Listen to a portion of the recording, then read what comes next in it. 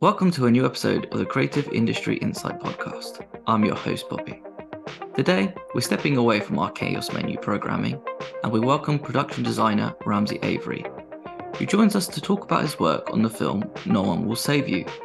Please be warned, there are heavy spoilers in this episode. So let's beam ourselves up to the episode with Ramsey.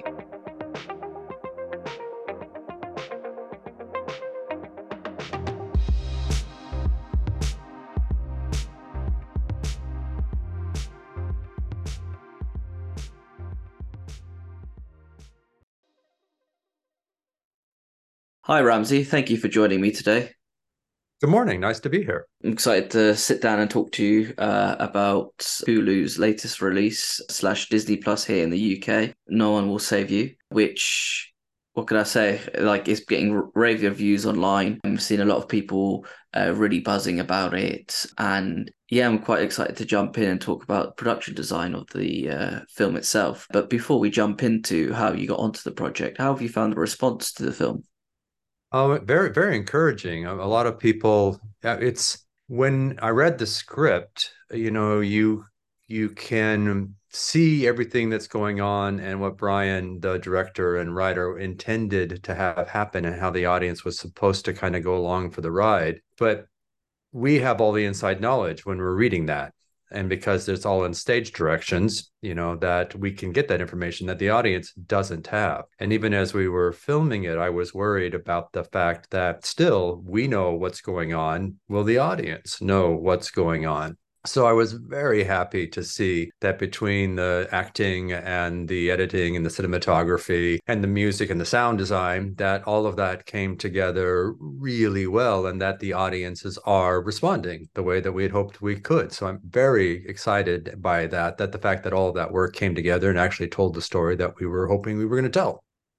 I think as well as it is one of those films where you're not ahead of the character, so you're not going to be like, oh, watch out for what's behind here. You're literally discovering what's happening in the story in real time as actor as well as the character, sorry. So then you're kind of just like, oh my gosh, like what's going to happen next? How are they going to get out of this problem? How are they going to solve this?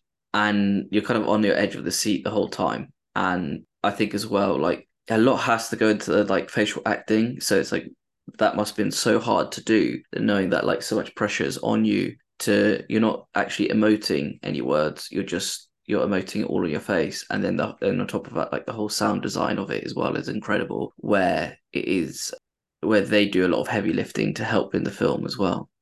Yeah, definitely. Caitlin's performance certainly carries the whole movie along. She does a remarkable job with all that, and you could see that as we were watching the dailies that all of that was there. That her journey and her discoveries throughout that journey were all there in her face and her actions, and so it did require the editing and the sound design and the music to pull all of that together, as it always does in any project, but particularly so in one that has no dialogue. I mean, and in terms of what the art department brought to the project is that we had to support all of that by making sure the world around her also did some of that lifting for her so that you could see the type of home she was in and the history of how she maybe came to where she was and what she was able to do with her skill sets and talents. All of that was kind of folded into the design so that it wasn't entirely incumbent upon Caitlin to carry everything, although she is the focus of it, but the idea that the world around her also gives her that framework to work within. I think with the production design on a film like this, I know we're slightly jumping ahead, but I just wanted to sort of back up your point as well. Is like it's it is pretty much predominantly done in one location. There are sort of scenes where it takes place in the town, on a bus, in the forest as well, but it is mostly done set in the house. I think as well when it comes to production design point, I think it could be read as sort of not interesting to design. But I guess with a film that's being shot like every nook and cranny of like the house being shot in and making it feel alive and having that certain things put into the house to be like, this is what this person is all about. This is what's adding to their character. Like what's quite beautiful is like the model sets that are in the house and the sort of way that Caitlin is building, as you can see as a character, is like her perfect utopia compared to the real world that she's living in with her trauma. But I think on top of that as well, it's like what feels so great about the house as well. One, I'd love to live in that sort of house, quite remote. Look at that sort of like that sort of decking onto the lake and having all that sort of open area. But two as well, it's like you have that, you just know that there's something about the house that's going to creak. There's certain things that feel so lived in that it just, you know, that there'll be certain things that if something goes bump in the night, you're going to be terrified by it. A couple of things in that, I guess, to respond to the only reason I would take on a design project or a film or TV project at this point is because it is a project that relies on what production design can bring to a project to help tell the story. And in this particular script, it was much like 10 Cloverfield Lane, which was also happened, basically in one location. And in both of these stories, the location has to be a character because you spend so much time in that location. You have to have a feeling about the environment around the lead characters. And that's what keeps it interesting. So there definitely was nothing when I first read the script, it's like it was kind of the opposite of boring. It's like, oh, this is a serious challenge. How do you possibly get all the backstory you need to get into the film using just visuals? So that was it was an exciting challenge to take that on. And then in terms of the nature of the house, that was something that was very specific to what Brian had a very definite idea about the house. He'd written the script with some version of upstate New York, or at least somewhere up in the mountains of some Appalachian hillside kind of view for it. But, tax credits being the driving force of where we make movies or television shows these days, New York State couldn't possibly beat Louisiana for a tax credit. So we ended up shooting it in Louisiana, which led us to a whole other conversation about specifically that idea of what goes creek in the night. And when you're in Louisiana, it's very easy to lean into that kind of swamp and Southern Gothic feel of what Louisiana can provide you, particularly Southern Louisiana around New Orleans. But we didn't want that to be the overriding effect. You wanted the aliens to bring the creepy into the house. You wanted the house to not be creepy. So that was actually a fairly difficult endeavor for us in Louisiana to try to find a place for that. And it all started with that location.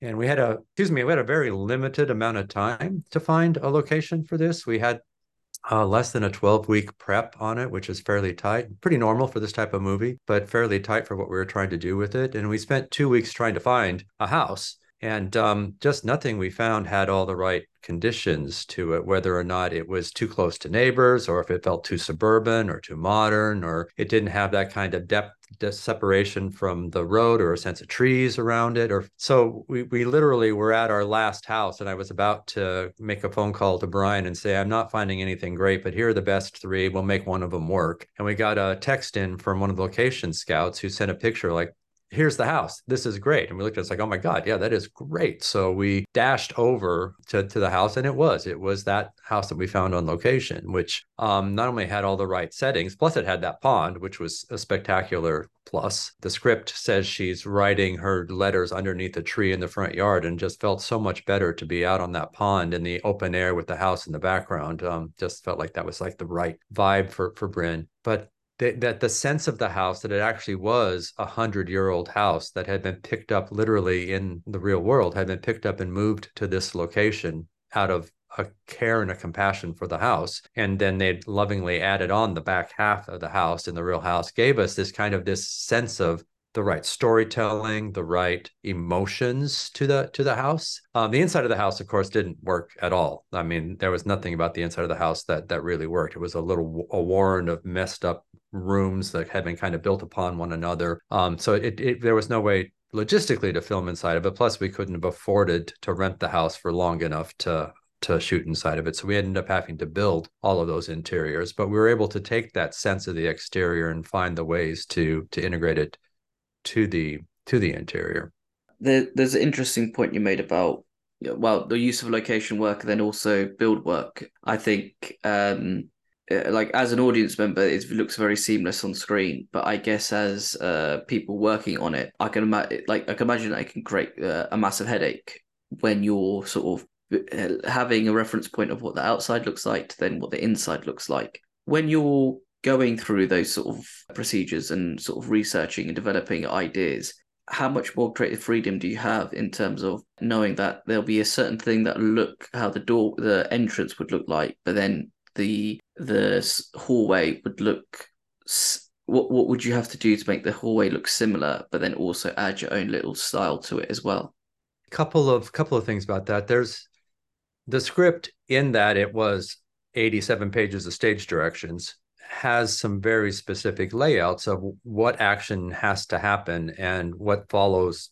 Step A leads to step B leads to step C. And so I had to sit down, and once we had that exterior look for the house and we knew what its basic shape was, I had to sit down and work out a layout where I could map out all of the actions.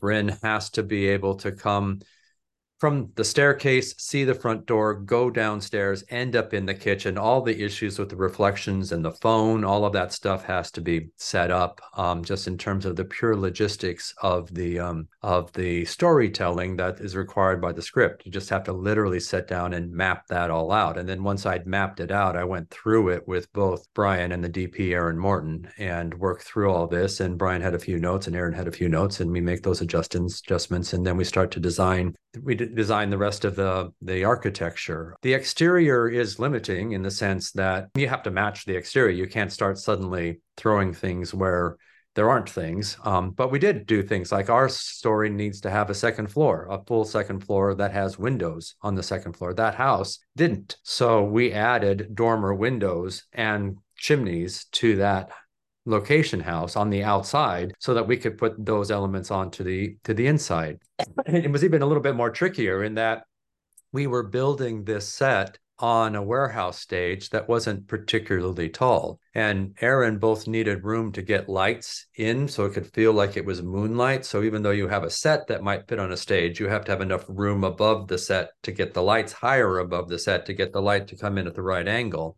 So we ended up having to take the interior of the set and divide it into three different sets. There's a basement set, a first floor set that has a staircase that goes up to a landing. And then there's a second floor set that's built slightly off the ground, like 6 feet off the ground, that has all the bedrooms and the pink room on the top floor and a part of a staircase going down. And then we have to work with camera angles to make sure that we can connect all of those three sets. And we even got a little bit more trickier in that we had designed the basement to be a set on the same stage, but as it worked out with schedules, you need a thing in filmmaking called a cover set, so that if you're filming outside in the weather and it starts to rain, you have a set to go to be under cover and keep working. And the location house had a barn in the back of it, a big barn garage.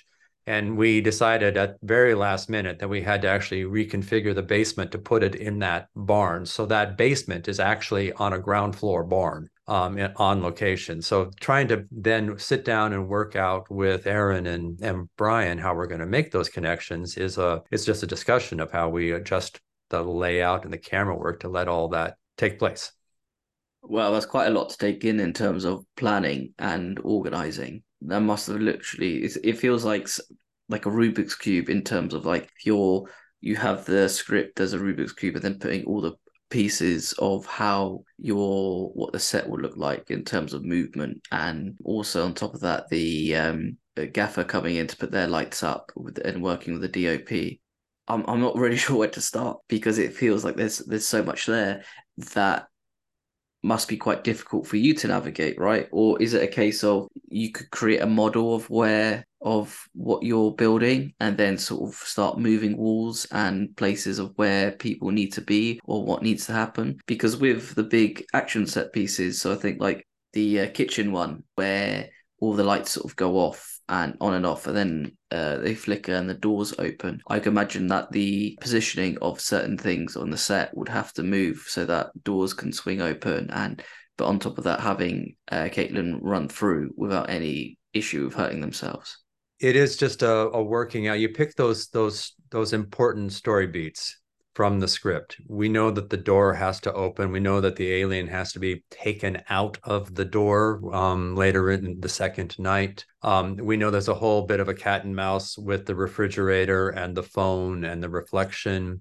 We know she has to get back to a bathroom, and that there's a whole issue with the staircase going up and down and aliens going up and down on the staircase. So there's like 5 or 6 beats that you have to address. And my goal when I'm working on these types of things is to figure out how those 5 or 6 beats are solved and then stitch the rest of it together. And usually some sort of happy accident happens in the midst of it. I guess it's just one of the things that I'm kind of that's what I do. That's just one of the things I'm known for. I mean, there was a sequence in Tomorrowland, the Brad Bird movie, that there's an attack sequence that happens through the house, in terms of the animatronic figures working through the house, and then the escape hatch happens. And it's just, I basically had an hour at lunchtime to figure out how to design the 2 stories of the house to make all that happen, because that's what our schedule allowed. And, so it's just, I have a feeling for it, I guess, is kind of a silly way to say it, but I have a good sense of plan. So being able to sit down and do that, and then be able to work through that with Brian and say, I think if you set the camera here, you'll be able to get this reflection to work that way, and then Bryn can run this way, and then we know she has to be able to get to the birdhouse village, and this is the pathway that she would take, and the alien can come this way. All of that kind of very specific plan making to the shots, we can sit down and work that through. But there's also the emotional component and the kind of narrative component to all of that, and the fact that the house is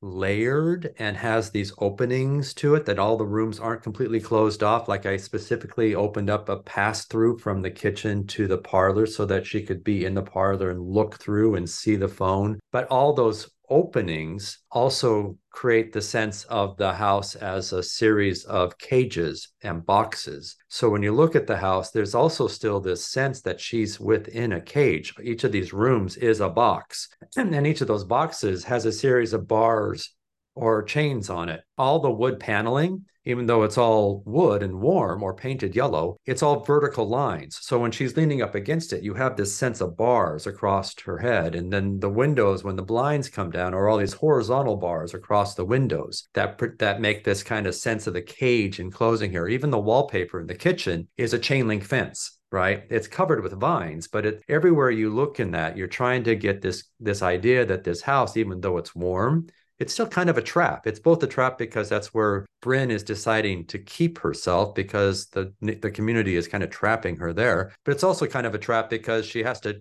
figure out how to get out of it when the aliens are compressing her into it. So you've got the layer of the logistics that you have to solve in terms of camera.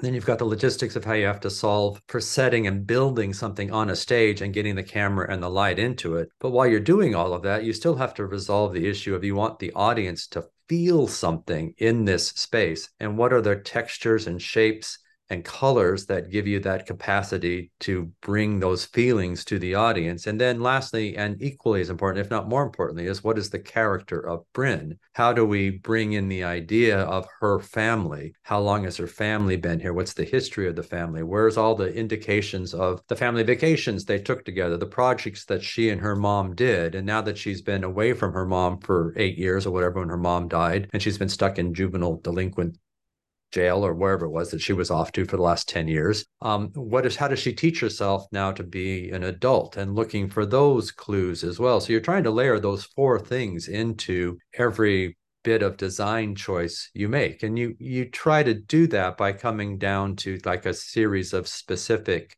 keystones. Bryn, it needs to be warm. It needs to be a trap.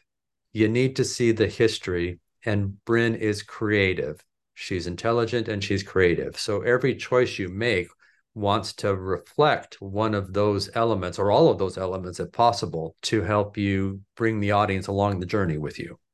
So those 4 points, when it comes to designing, and I guess there's certain things that you do take from the script, that with Bryn being creative, because you see her with the making the dresses and the sewing machines, and then also with the model village.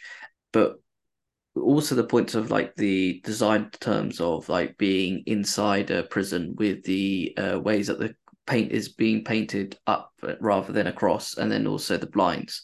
Are these ideas that you start not storyboarding, but making note of early on and communicating that with your construction team, or do you sort of start building up and then it's something that kind of like a light bulb moment happens sometimes when you're just sort of sitting there being like, oh, hang on a second, let's use this instead of this?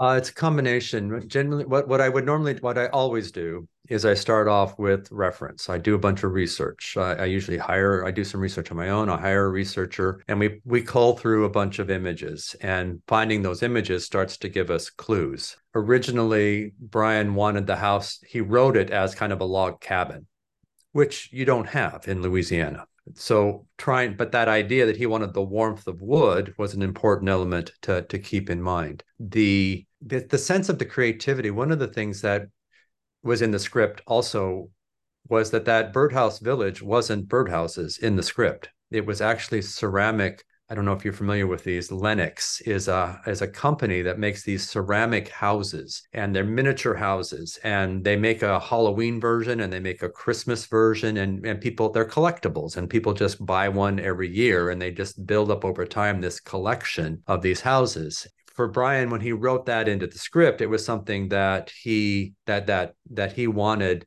Bryn and her mom to share as a joint thing. It was definitely what you said. She's making a perfect village, that she's creating the village that she can't live in. And that was the underlying idea of the village idea. But we couldn't use Lennox for a couple of reasons. Legal just wouldn't let us use it because it's a brand name, and we're going to break it, and then we're going to kill something with it. So, we can't do that. So one of the pieces of reference when I was looking for how do you make Bryn's yard look more like Bryn, like something that she created, I found these really wonderful images of birdhouses. And basically, you can order birdhouses online, either finished or unfinished, and then you can decorate them. So I pitched to Brian, rather than these Lennox villages, let's have it something that's actually something more active that Bryn and her mom are actually making, so that they can get in these birdhouses, and then they can make them and build them together. So it shows how crafty she is and how creative she is. And also, I thought the idea of a birdhouse was exactly right for Bryn,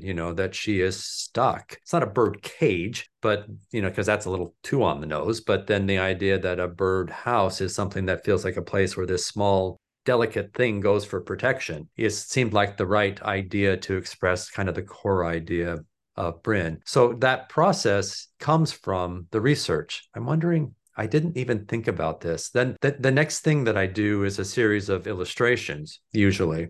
The next step that I would do after the reference is I would start to build a digital model and start to work from that plan. That plan I developed, and I would work with the set designer. We start to develop a digital model showing how the whole house would look if you saw the whole house together and what the relationships between everything. And then I work with an illustrator to come up with visual images of what the house should be. And I don't know how much time you really want to take for any of this, but let me see if there's any way I can get to something here. I think it's fascinating. Carry on, because because these are the sort of things that, like, as an audience member, it's those little details that it will enhance the viewing process. So even if you might not notice it the first time, once you watch it again and you see these little things, and then it's like not subliminal messaging, but it's like a visual message for an audience member to be like, oh damn, like I know what you were going for there. Like I can't, those little sort of like sprinkle of detail really sort of, again, will enhance how you view it and how you understand what you guys were going for the design process as well.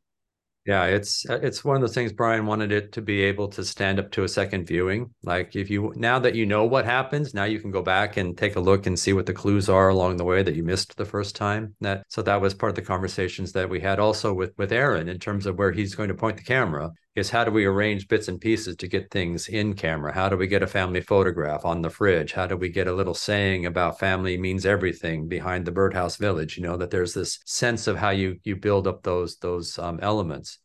But if you wanted to allow me to share the screen, I'll show a couple of Yes, illustrations. please. Like, this is what I was talking about in terms of my just sitting down and roughing out a plan in terms of how the action is going to work. These quick hand-driven hand-drawn sketches for me just to kind of say, here's the layout of the house, here's the front door, these are the window conditions that more or less match the existing house. So how do we break up the space inside of it to match that exterior, and then still lay out the action where we need to have the fridge and the phone and the reflection and all of the things in here that we started to work out from here. So there's a series of sketches. This is the second floor set where you come up off that staircase where you still have the relationship from the window, from the door to the staircase. And this is a version of the base, and it got much smaller because of money. We couldn't afford to build all of this, but but then from these sketches, I start to work on illustrations. And this was the first illustration we did, which was her bedroom, because the movie starts in the bedroom, and wanting to see how that actually gets us into the movie. And this is where that idea of two things, couple of things in this image are important. That I wanted to get the ceilings to compress on her so that has a feeling of her being trapped. And we also know that there's that moment where she has to be flown up into the ceiling. And rather than having a flat ceiling, having a ceiling that had these angles in it. So when she went up into it, there was only one place for her to go. Then you can see here's the sense of the bars worked into the design. And then that sense of from the birdhouse is wanting to say that, okay, she was able to look at all the online references for cottagecore and what makes a house pretty. So she decided, and because she's talented and creative and because she has all the time in the world, she painted the sky and the trees and the birds from the birdhouses up into her room. But you can also see there's things in here that are still about where she hasn't quite grown up. There's a bunch of stuffed animals in here and some more kind of teenage decoration going on. There's twink lights in here, a collection of shoes and a collection of hats, things that make it feel like it's specific to things that Bryn would care about. And the color of blue is both kind of a comforting blue, but when that red light hits it, it turns into this kind of ugly bruise color. So looking for those types of versions as well. And so then the next place we see her, at least in the original script, was we saw her making her dresses. So again, how to make a basement feel like it's a warm, cozy place, and seeing those elements of where Bryn was bringing her paint skills and decorative skills back into it. The idea that the fireplace thing here was decoupaged with dress patterns, the things that you cut out to make dresses. So she did a whole decoupage of that to decorate this. Again, those ideas of thinking how we can show how Bryn is creative and clever. The kitchen being a warm and comfortable space, and getting that sense of again where she brought her creativity and trying to find ways to bring the bird theme into it. And again, bars wherever we could get bars into it. And then the thing that kind of sold the whole idea was, in the long run, was this image of the front room, which you can see there's the pass through here into the kitchen back there, and the layering, and how we've got these sets of boxes and frames that frame Bryn in her house and also in the camera. And that this idea of how this birdhouse village then could become something that you can see her craftiness of it, like it makes a waterfall by using the blue fabric, and it drapes into a carpet that's a blue carpet that looks like a pond down in there. So it's just looking for these elements. So by doing this series of explorations in the illustration, that helped us determine the tone. And using these illustrations then is how I can communicate with construction and the set decorator and the prop master and the painters, the graphic designer. I had to work with a graphic designer to figure out what the actual patterns of this were and how they actually fit into the actual model. Once we think I have a model, I don't have a model of the house. But you can see and hear how this is, we can work with, at the same time I'm working on those illustrations, I'm working with the set designer to do a full 3D model of the house. And then that 3D model can then be broken down into the working drawings. We can determine how the paneling works, what the material of the panels are, what the color is, how do you actually lay out the design of the trees so they fit in the actual set. So that basis of starting with a set of reference, then moving to some illustrations while we're working on digital models, allows us to create the design that allows us to talk to everybody, including visual effects, in terms of how they're going to move an alien through there. Then visual effects gets these models, and they can start to test how they're going to size their aliens and move their aliens through it. Wow.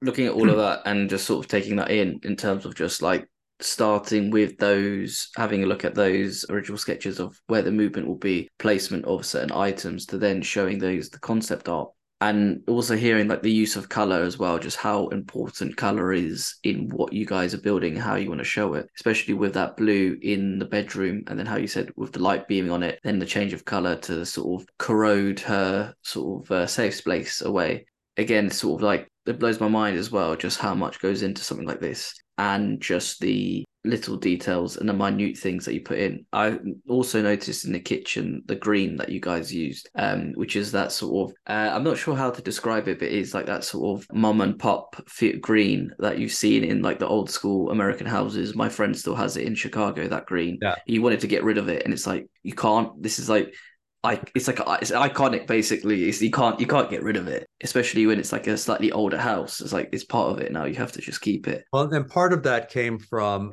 there's a scene that's cut from the final movie where Bryn, after she has her dinner, she's watching an old Douglas Sirk movie. And Douglas Sirk was this mid-century master of kind of romantic comedies in America that had this undercurrent of things aren't really right in at home, but they're light and they're frothy, but they have this undercurrent of danger and things amiss. And we based a lot of the color palette on the colors that were used in those movies. It reinforces the sense of, like you said, comforting, like it feels like it's old homey and it feels like a good place. It also makes the sense that Bryn retreats into the mid-century 50s, 60s romanticism because she can't really inhabit current day. So all of those things are, again, it's all about trying to build that story of Bryn through the visuals.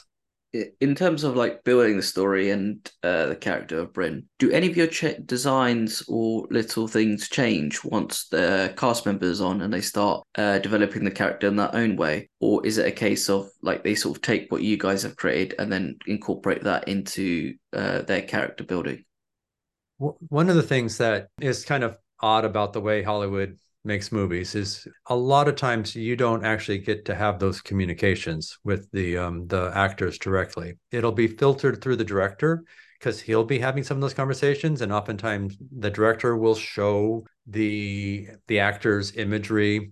Every once in a while, you get to take an actor through a presentation, which is super great. I mean, on Hotel Artemis, we got to walk Jodie Foster through our designs, and she had some very specific ideas about how the nurse in that movie should operate. And she wanted us to put some specific pieces of like books that she read and colors that she liked and things that informed her story. So she brought that to it. But that doesn't happen often. In this particular case, I did get to have a couple of email correspondences with Caitlin, which was great because that gave me a sense of how she was envisioning the character. And in a lot of ways, it dovetailed directly with the ways that I imagined the character having from reading the script and talking with Brian, so that we were all on the same page, which was great. So I don't remember if she necessarily, nothing strikes me as that she said, please add this into it, but her general sense of wanting the fact that this is a young woman who hasn't completely grown up because she hasn't gone through the adolescence that everybody else gets to go through. That was something that was important to her. And that was one of the things we're trying to make sure we brought in those childlike elements still into it, was something that I tried to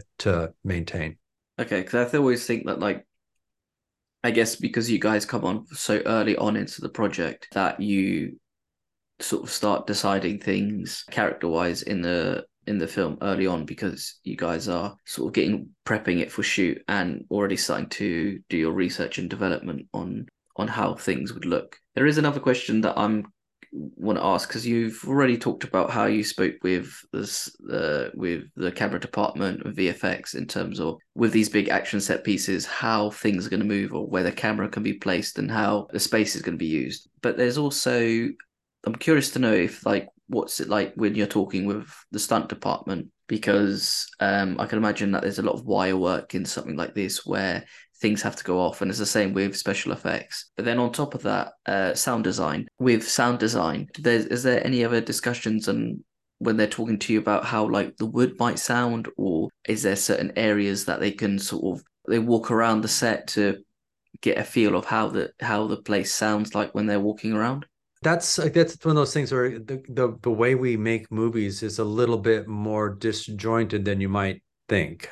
So like sound design comes in after we've shot the movie, right? So the sound team is there on the day and they're listening for sounds. Like, so the house is built out of wood and it's built up on wood platforms. So it does actually creak, so it's listening to those things. And you don't normally want to do, like, you don't want the doors to actually creak because they're going to get in the way of the real sound design. So you probably want your door to actually be quiet and let the sound designer put the creak into the door later on. But there were things that I looked at to be able to give the sound designers things to play with. Like, for example, in the kitchen, there's that whole wall of hanging pots, so that we know that there's something that they can bang around that way, that gives them something to play with. In terms of special effects, it again, like everything else, it's a constant discussion. If we're all doing our job right, we're talking to people all the time, because it's impossible to do this on your own. It's a communal effort, and it's one of the things I believe very strongly about, is that it's a village. It takes everybody to make a movie happen. And everybody ought to be talking to one another all the time. In this particular case, there are things we had to deal with. How do you get that door off the hinges, and how do you fly it safely toward an actress? So, and that's not just with stunts, but that's also with cameras, so that you line up the shot that you're behind Bryn as she's running to the door.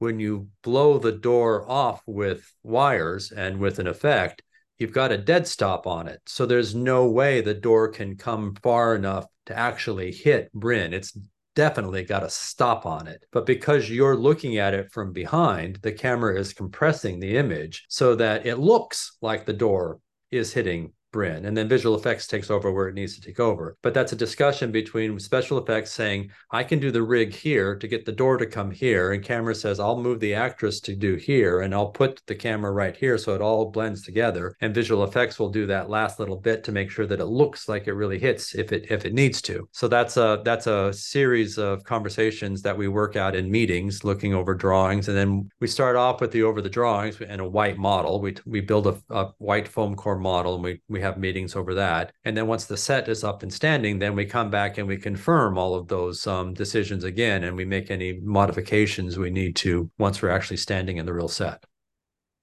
Okay, because I think there's like, as you said, like films are a massive communal effort. It does take an army to bring these things to life. And there's always going to be a constant discussion with each department on how you're going to do things because, as you said, it's all like if a door's going towards an actress, you need to make sure that it's one, it's safe, that they don't get hit by it, two, nothing gets damaged, and three, that it looks as believable as possible on screen.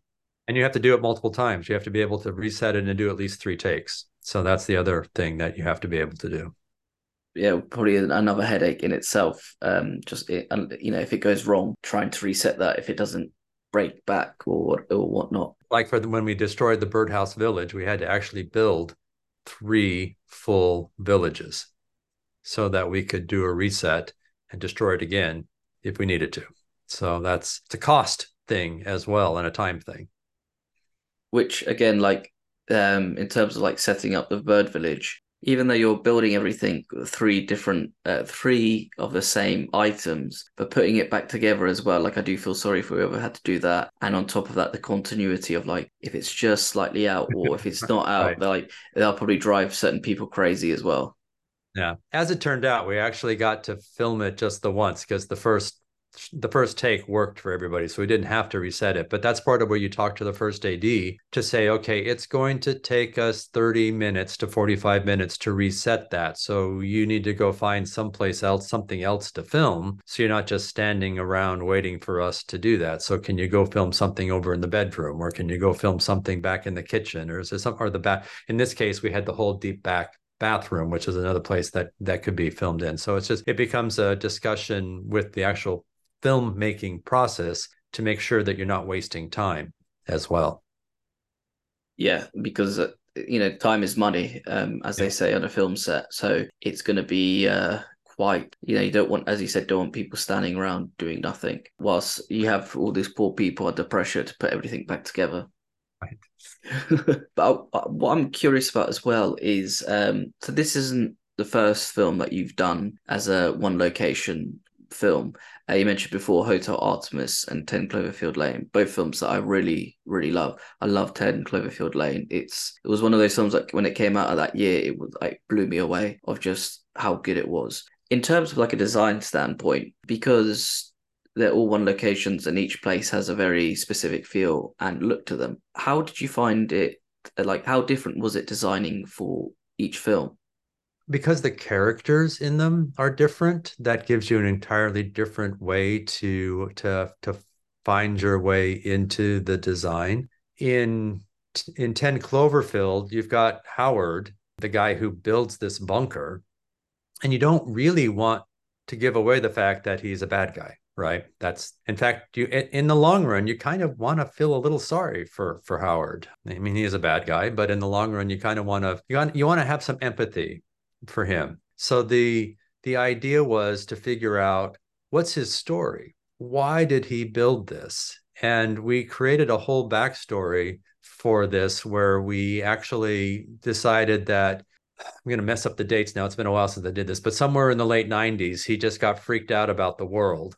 So he built a small bunker. And then when 9/11 happened, that freaked him out even more. So then he decided he needed to build a bigger bunker. And he had his wife along with this idea for a bit. And then he just started getting overly obsessive about it. And his daughter actually loved this bunker because she got to play in it. It was like her playhouse in the bunker. But as she got older and she became more rebellious as a teenager, and her father was actually clearly being kind of weird about all of this, she rebelled against this. And his next step of it was to build this room that was going to be just for her so that she'd have her own room. And then she runs away, and that leaves that room half painted with pink in that room. And the idea was to then to really figure out why Howard did every step of the way, both because it was sensible as prepping for the end of the world. What are the things you really have to do to make sure you're safe? How do you have water? How do you have heat? How do you have generate? Where's the air conditioning work? You know, how do you store enough food? All of that stuff had to be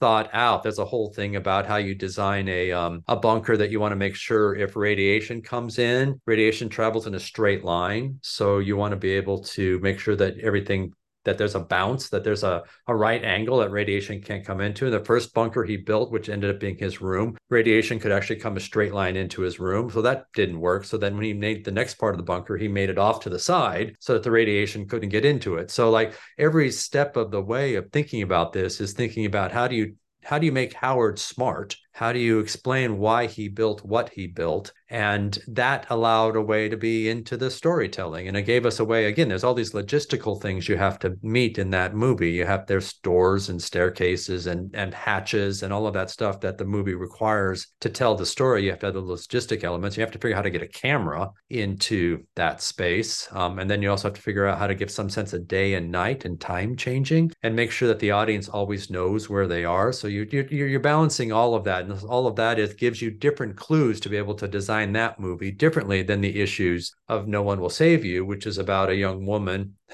another plucky young woman fighting aliens, right? But the idea that it is a sense of this is her house and this is her history in it. And how does that make it different than the very specific reasons that Howard built his bunker? I mean, there's just different reasons. And so those different reasons allow you to make different design choices.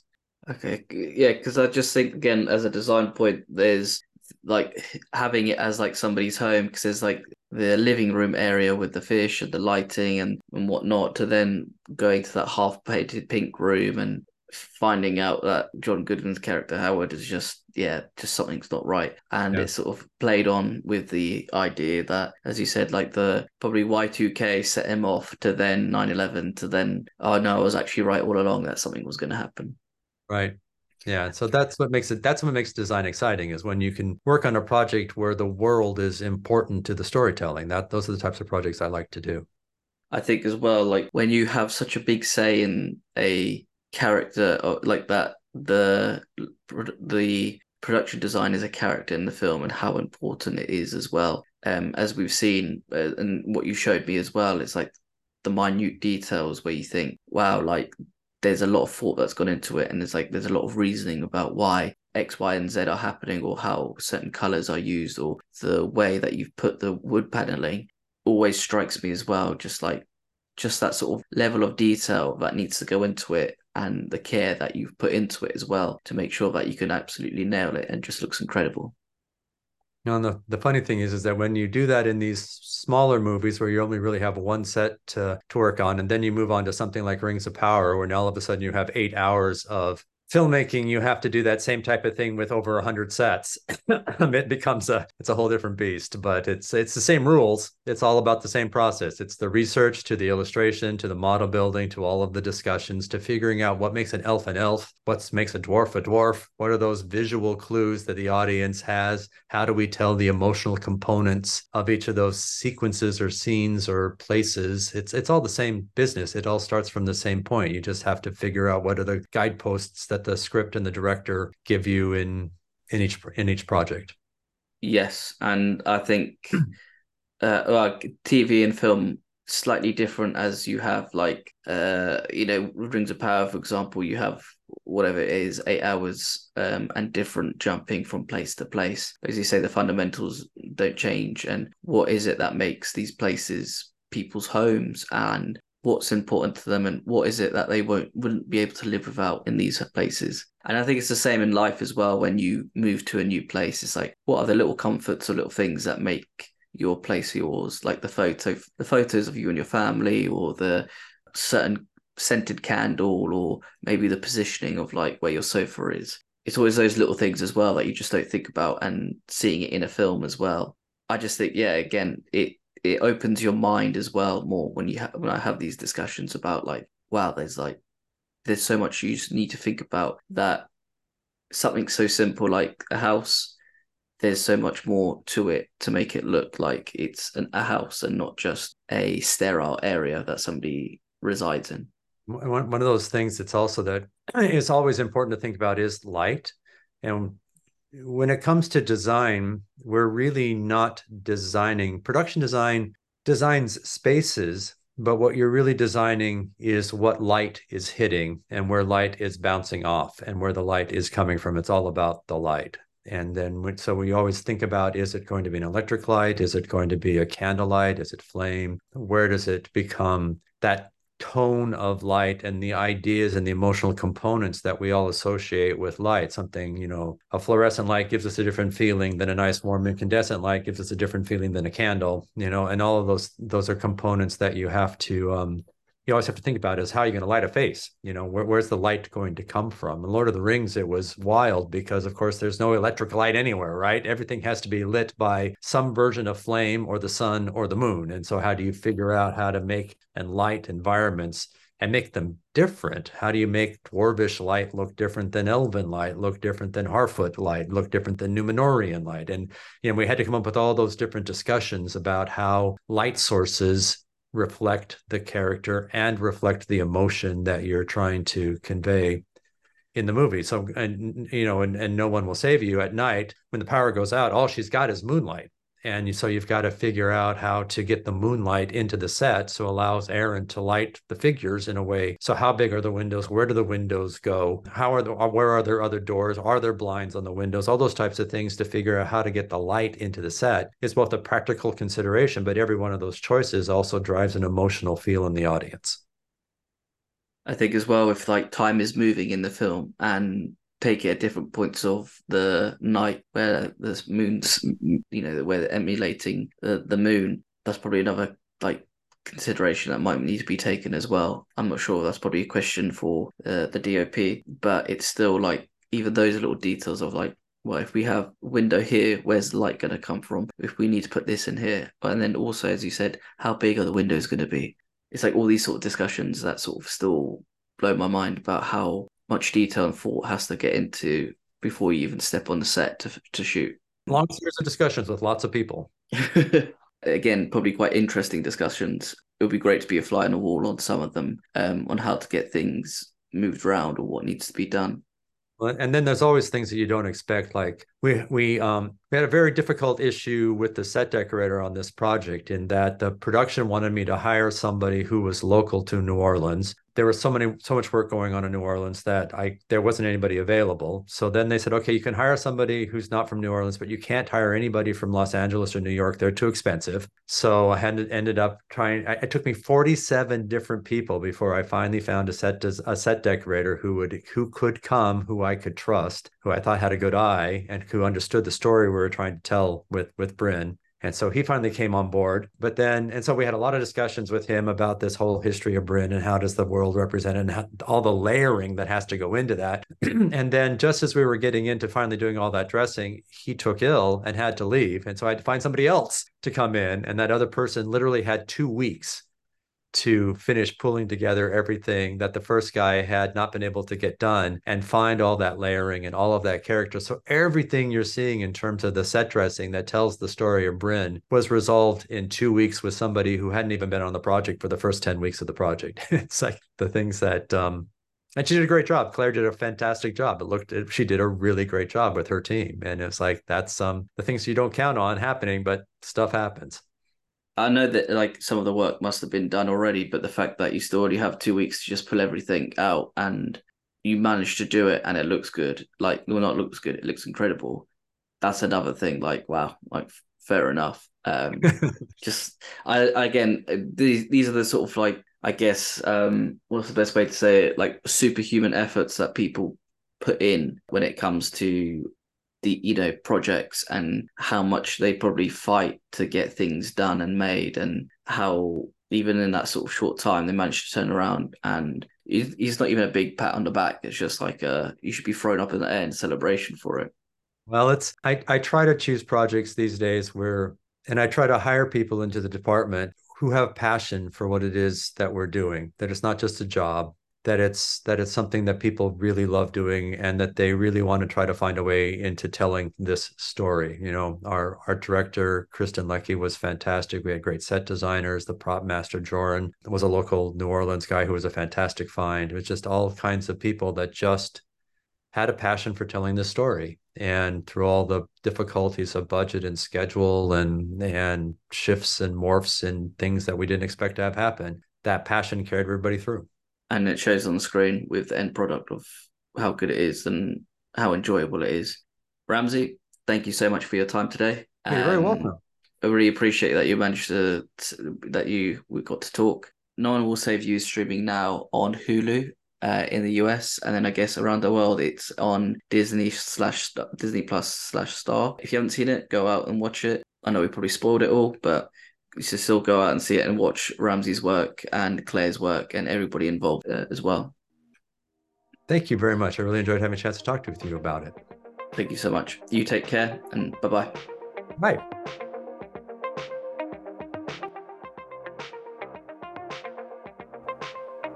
Thank you for listening. Please subscribe, rate, and review this podcast.